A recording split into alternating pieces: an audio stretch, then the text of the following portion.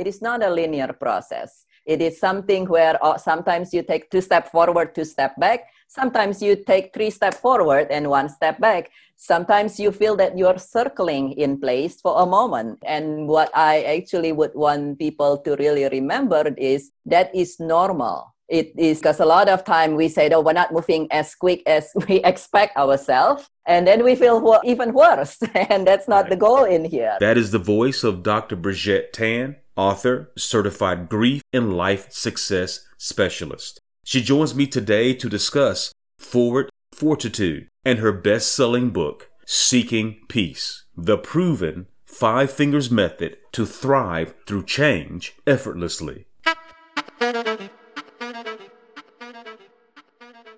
You're listening to the podcast with John C. Lemon.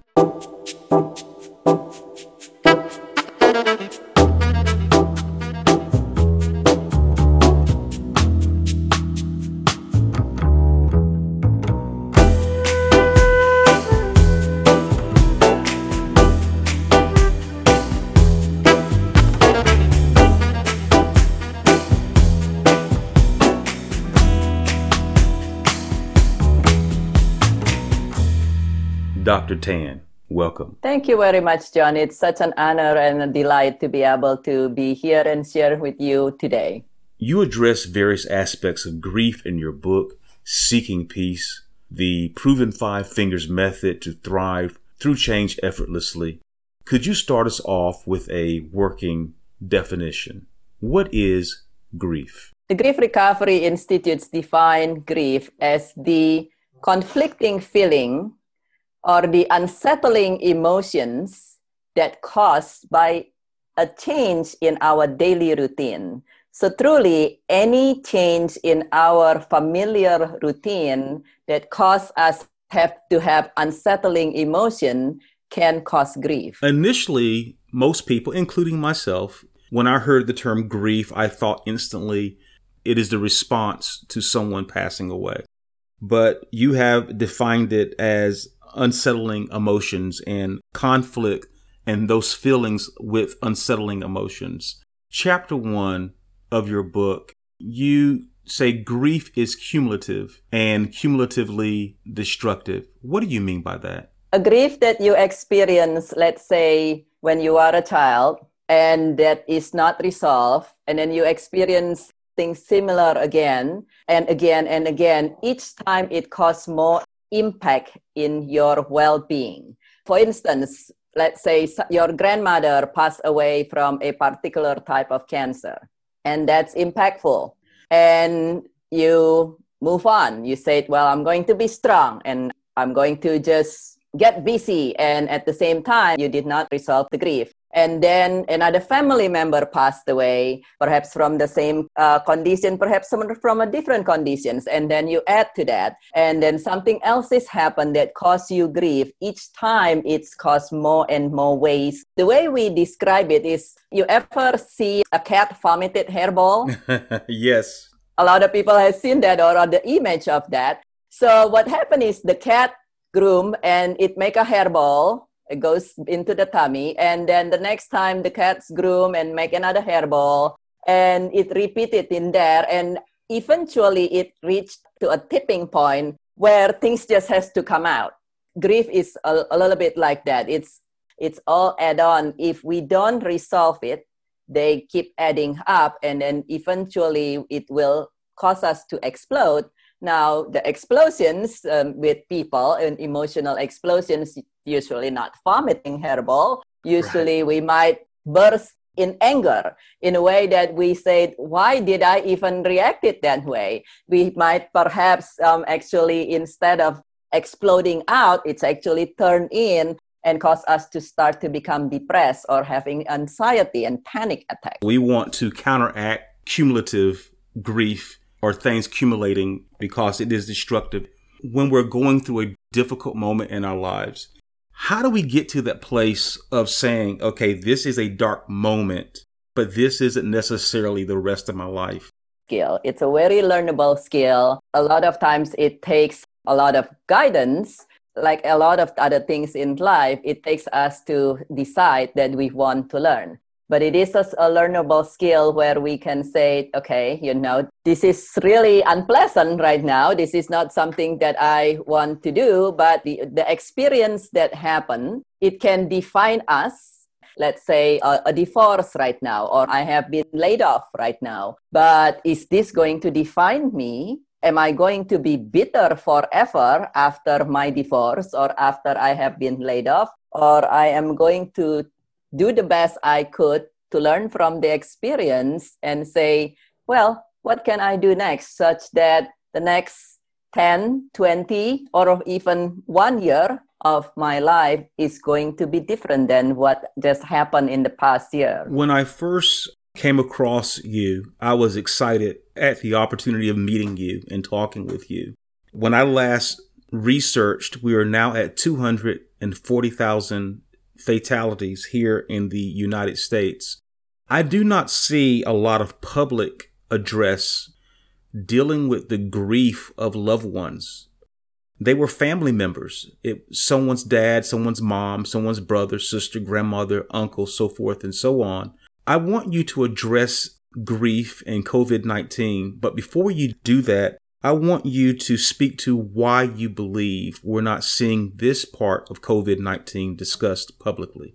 There are a couple reasons, in my opinions, why this is not addressed as publicly or as frequently as, say, policy changes and so forth. One of them is people like to be able to take actions, and emotions is a lot of time is not actionable as, say, do you wear mask or do you not wear mask? But the other part of that is actually people grieve and emotions less on the superficial, but a lot more in depth. And also at the same time, a lot more uncomfortable for people to discuss. Just grief in general, not just with COVID-19 loss, which is definitely with COVID-19 loss, but a lot of time people are so uncomfortable with discussing about grief, about feeling. And sometimes it's even challenging for people to identify when they are feeling something or they are thinking something. Human nature, we avoid things that we're not comfortable about. And the discomfort comes from a lot of time lack of understanding, lack of skill, which is actually nobody's fault because most people, I live in California. And in here, there are a lot of public resources and kids growing up in school were taught on how to prepare for earthquake.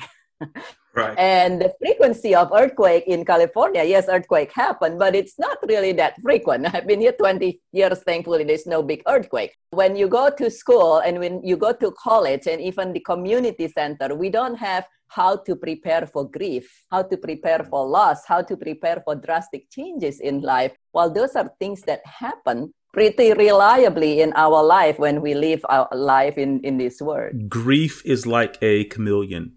It often disguises itself as many emotional and physical symptoms. What did you mean by that?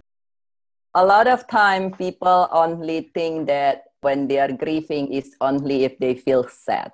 The fact is a lot of time, particularly depend on the cause of grief. If the cause of grief make you feel powerless, the grief does not express itself as sadness, it's often as anger. And it's also often manifests in a physical manifestations, anxiety, irritability in general. The lack of understanding about grief. A lot of people feel it's always sadness. If I'm sad, then yes, I'm grieving. But if I'm just angry, if I am just having suddenly constant headache, then I'm just stressed. But when we revisit the definitions of grief, any change in our life that can cause enough impact to cause unsettling emotion is actually the cause of grief. And so is the stress that you are feeling that causing you day to day of unsettling emotion. So that's why grief a lot of times are not recognized because it's often not showing up as sadness actually. You're not angry. What you are,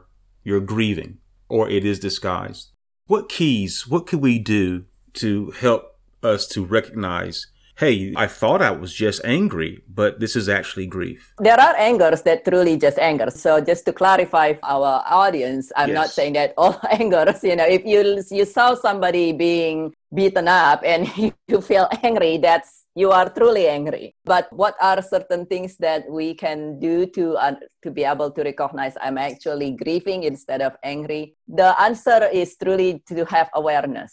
One of the reasons I do a lot of speaking, one of the reasons of writing the book is to really raise awareness. And when we have the awareness, then we are able to recognize. Once, like now, since we discussed this, John, next time you are having this lingering anger of something, you will most likely be able to say, maybe I'm not just angry, but maybe there is something deeper beyond that is actually causing me to feel unsettled, and it shows up as anger instead of I'm just angry and I'm going to go and destroy something. Right. Grief is like a fingerprint. There is no right or wrong way to grieve. Why is it different from person to person?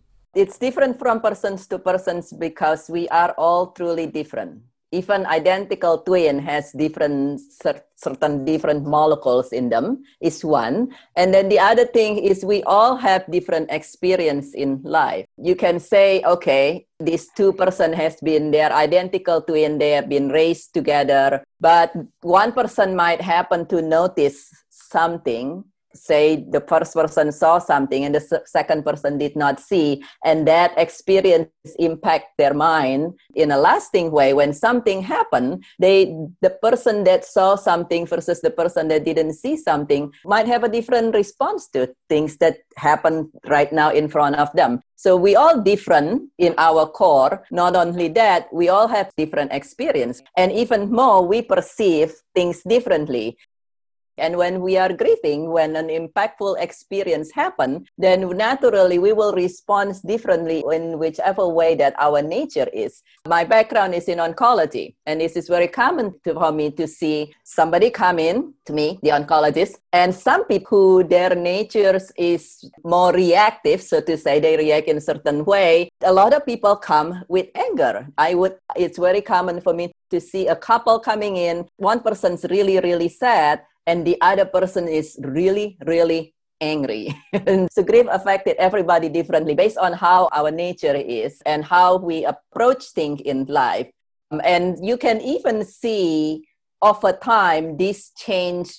If your way of approaching things different, let's say from 10 years ago or 20 years ago, you might even notice that you approach things and respond to grief differently as well as you change. We're constantly evolving, growing, changing, and our experiences definitely have the ability to mark us for sure.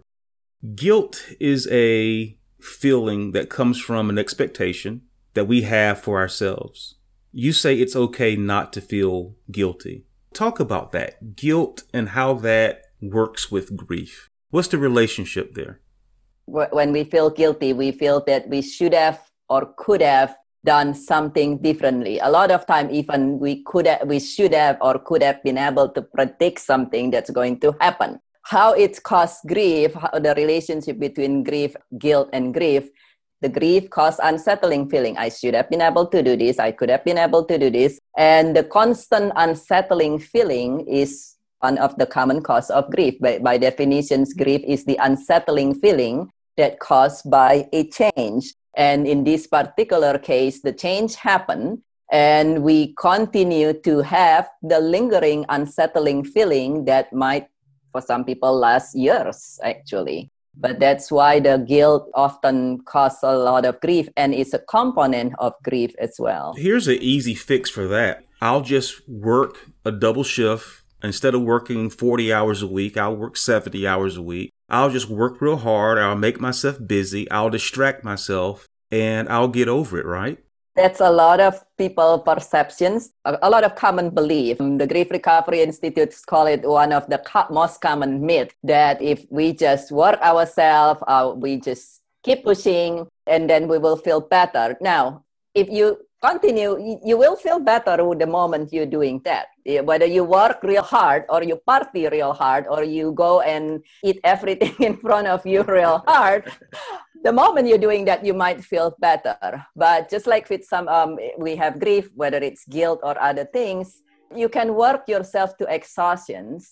And if we don't resolve that, it will come back to us, unfortunately. And a lot of times it is something that actually over time, it just get worse and worse. And since grief is like a chameleon, we might not recognize it, but it's morphed into something else. First, you say, I'm grieving, I'm going to push myself working or partying or something. But then over time, you say, oh, okay, I'm not feeling it anymore. But if you truly still have grief and you still has not resolved that, it might start to morph into, I wonder why I'm having nonstop back pain now. Or I wonder why I'm having migraine. Or I seems to not be able to get along with people anymore. Or I can't sleep. Unmet hopes are often an overlooked cause of grief. Are we talking about a midlife crisis, or what are we talking about? It could definitely be a midlife crisis. It could also be, let's say you enter a marriage and the marriage dissolves. A lot of people don't realize that when something dissolves, that you initially have great expectations, whether it is a marriage or perhaps it is a job that you went into. And you say, well, I see that this job will allow me to do this, and or the marriage will be.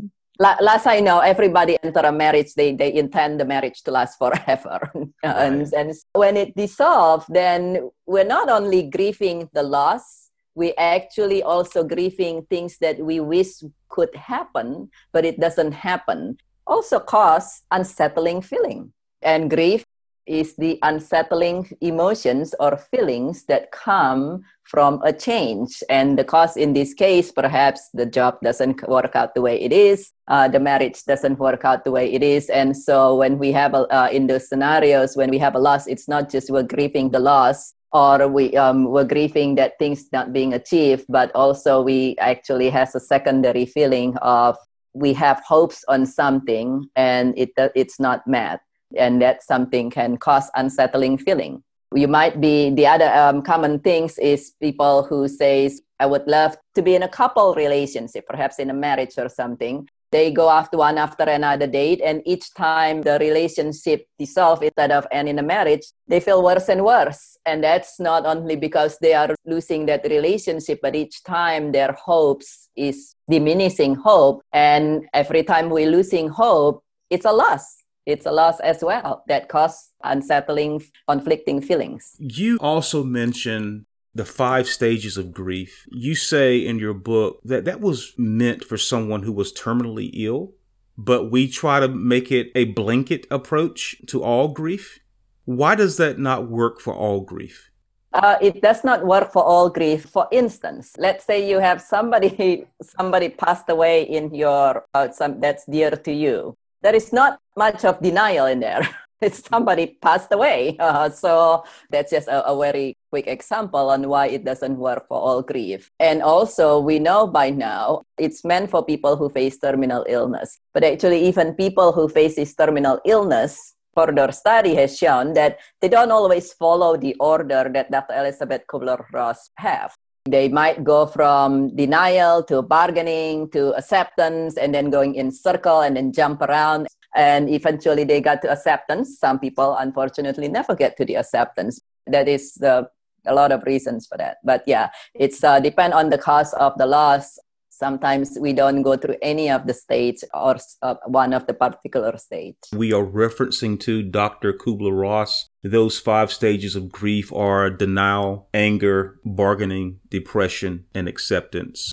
You also talk about the importance of perception and developing a skill that you call forward fortitude. Perception and forward fortitude. We can perceive that what is happening in our life is the end of everything. Or we can perceive that just like the weather, we have rains and we have storm. Rain, a lot of time, is to bring good. If we never have rain, a lot of us will be in deep trouble. And so that is perception. Different way to look at it. The Mandarin character for the word crisis is actually composed of two different characters. The first part of that two different characters mean danger. The second part of that word crisis is actually by itself mean opportunity. Crisis in Mandarin is danger and opportunity. And so how are we going to look at that? Now, we don't want to be in denial of the danger or the trauma. It's definitely not something we want to do. We want to be aware. Yes, we are aware there is trauma. Yes, we are aware there is a tragic event, whether it is COVID-19 or somebody passing or an illness or something else. We want to be aware of the danger, the trauma, but are we going to say, that's where I'm going to stop and let me be traumatized? Or to say, okay, well, I can perceive this as the end of everything, or I'm going to perceive this as a dark night, and then decide that we're going to have what we call forward fortitude, which is doing what we can to take the next step, honoring and acknowledging what we have been through. So we're not putting a blind eye, and we're not doing what a lot of people call spiritual bypass, or in actually a form of denial. And then we say, what can we do next? And just take the next little step that we can do such that we can turn that danger or trauma into an opportunity. There's something good even in what I'm going through. That is a part of the metamorphosis. If I can put those two thoughts together, if that's not proper, please correct me. But you also say that metamorphosis is a messy process. Could you paint a picture? What does that metamorphosis process look like? Metamorphosis, one good example is the caterpillar become a butterfly. If you truly look, so we're going to talk about the actual metamorphosis first. To open a cocoon, where the caterpillar is becoming a butterfly, it's actually a lot of gel-like, disgusting material in there. You don't see inside of a cocoon a caterpillar.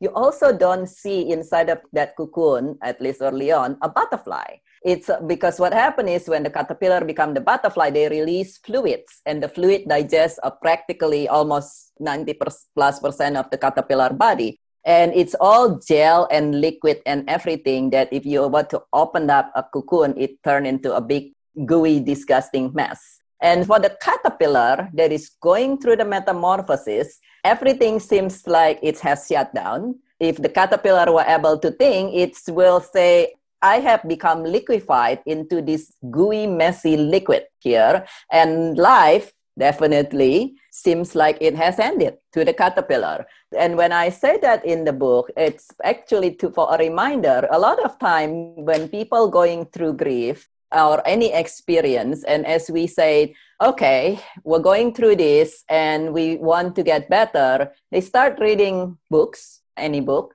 or they start listening to informations and they say, oh yeah, it says that step 1 is this, step 2 is this, step 3 is this. I'm supposed to follow this step by step by step.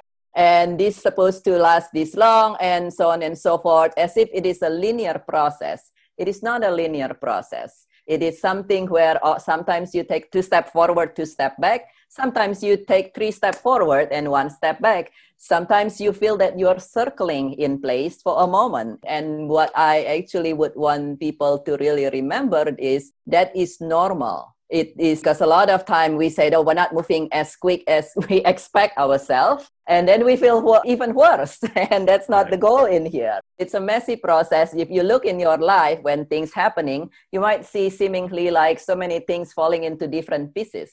And everything seems to be upside down. But just like with the caterpillar, if we take one little step at a time, instead of giving up just right there, then we might be able to put that puzzle pieces back together, maybe in a beautiful way. The book is titled Seeking Peace, The Proven 5 Fingers Method to Thrive Through Change Effortlessly, now available internationally through Amazon. Dr. Tan, thank you for dropping by for today's conversation. Thank you very much, John. It's an honor and a delight to be here. Dr. Birgitte Tan, author, certified grief and life success specialist. For additional information on grief recovery, visit www.fromgrievingtojoyfulliving.com. That's our podcast for today. I'm John C. Lemon. Thank you for listening. I'll see you next time.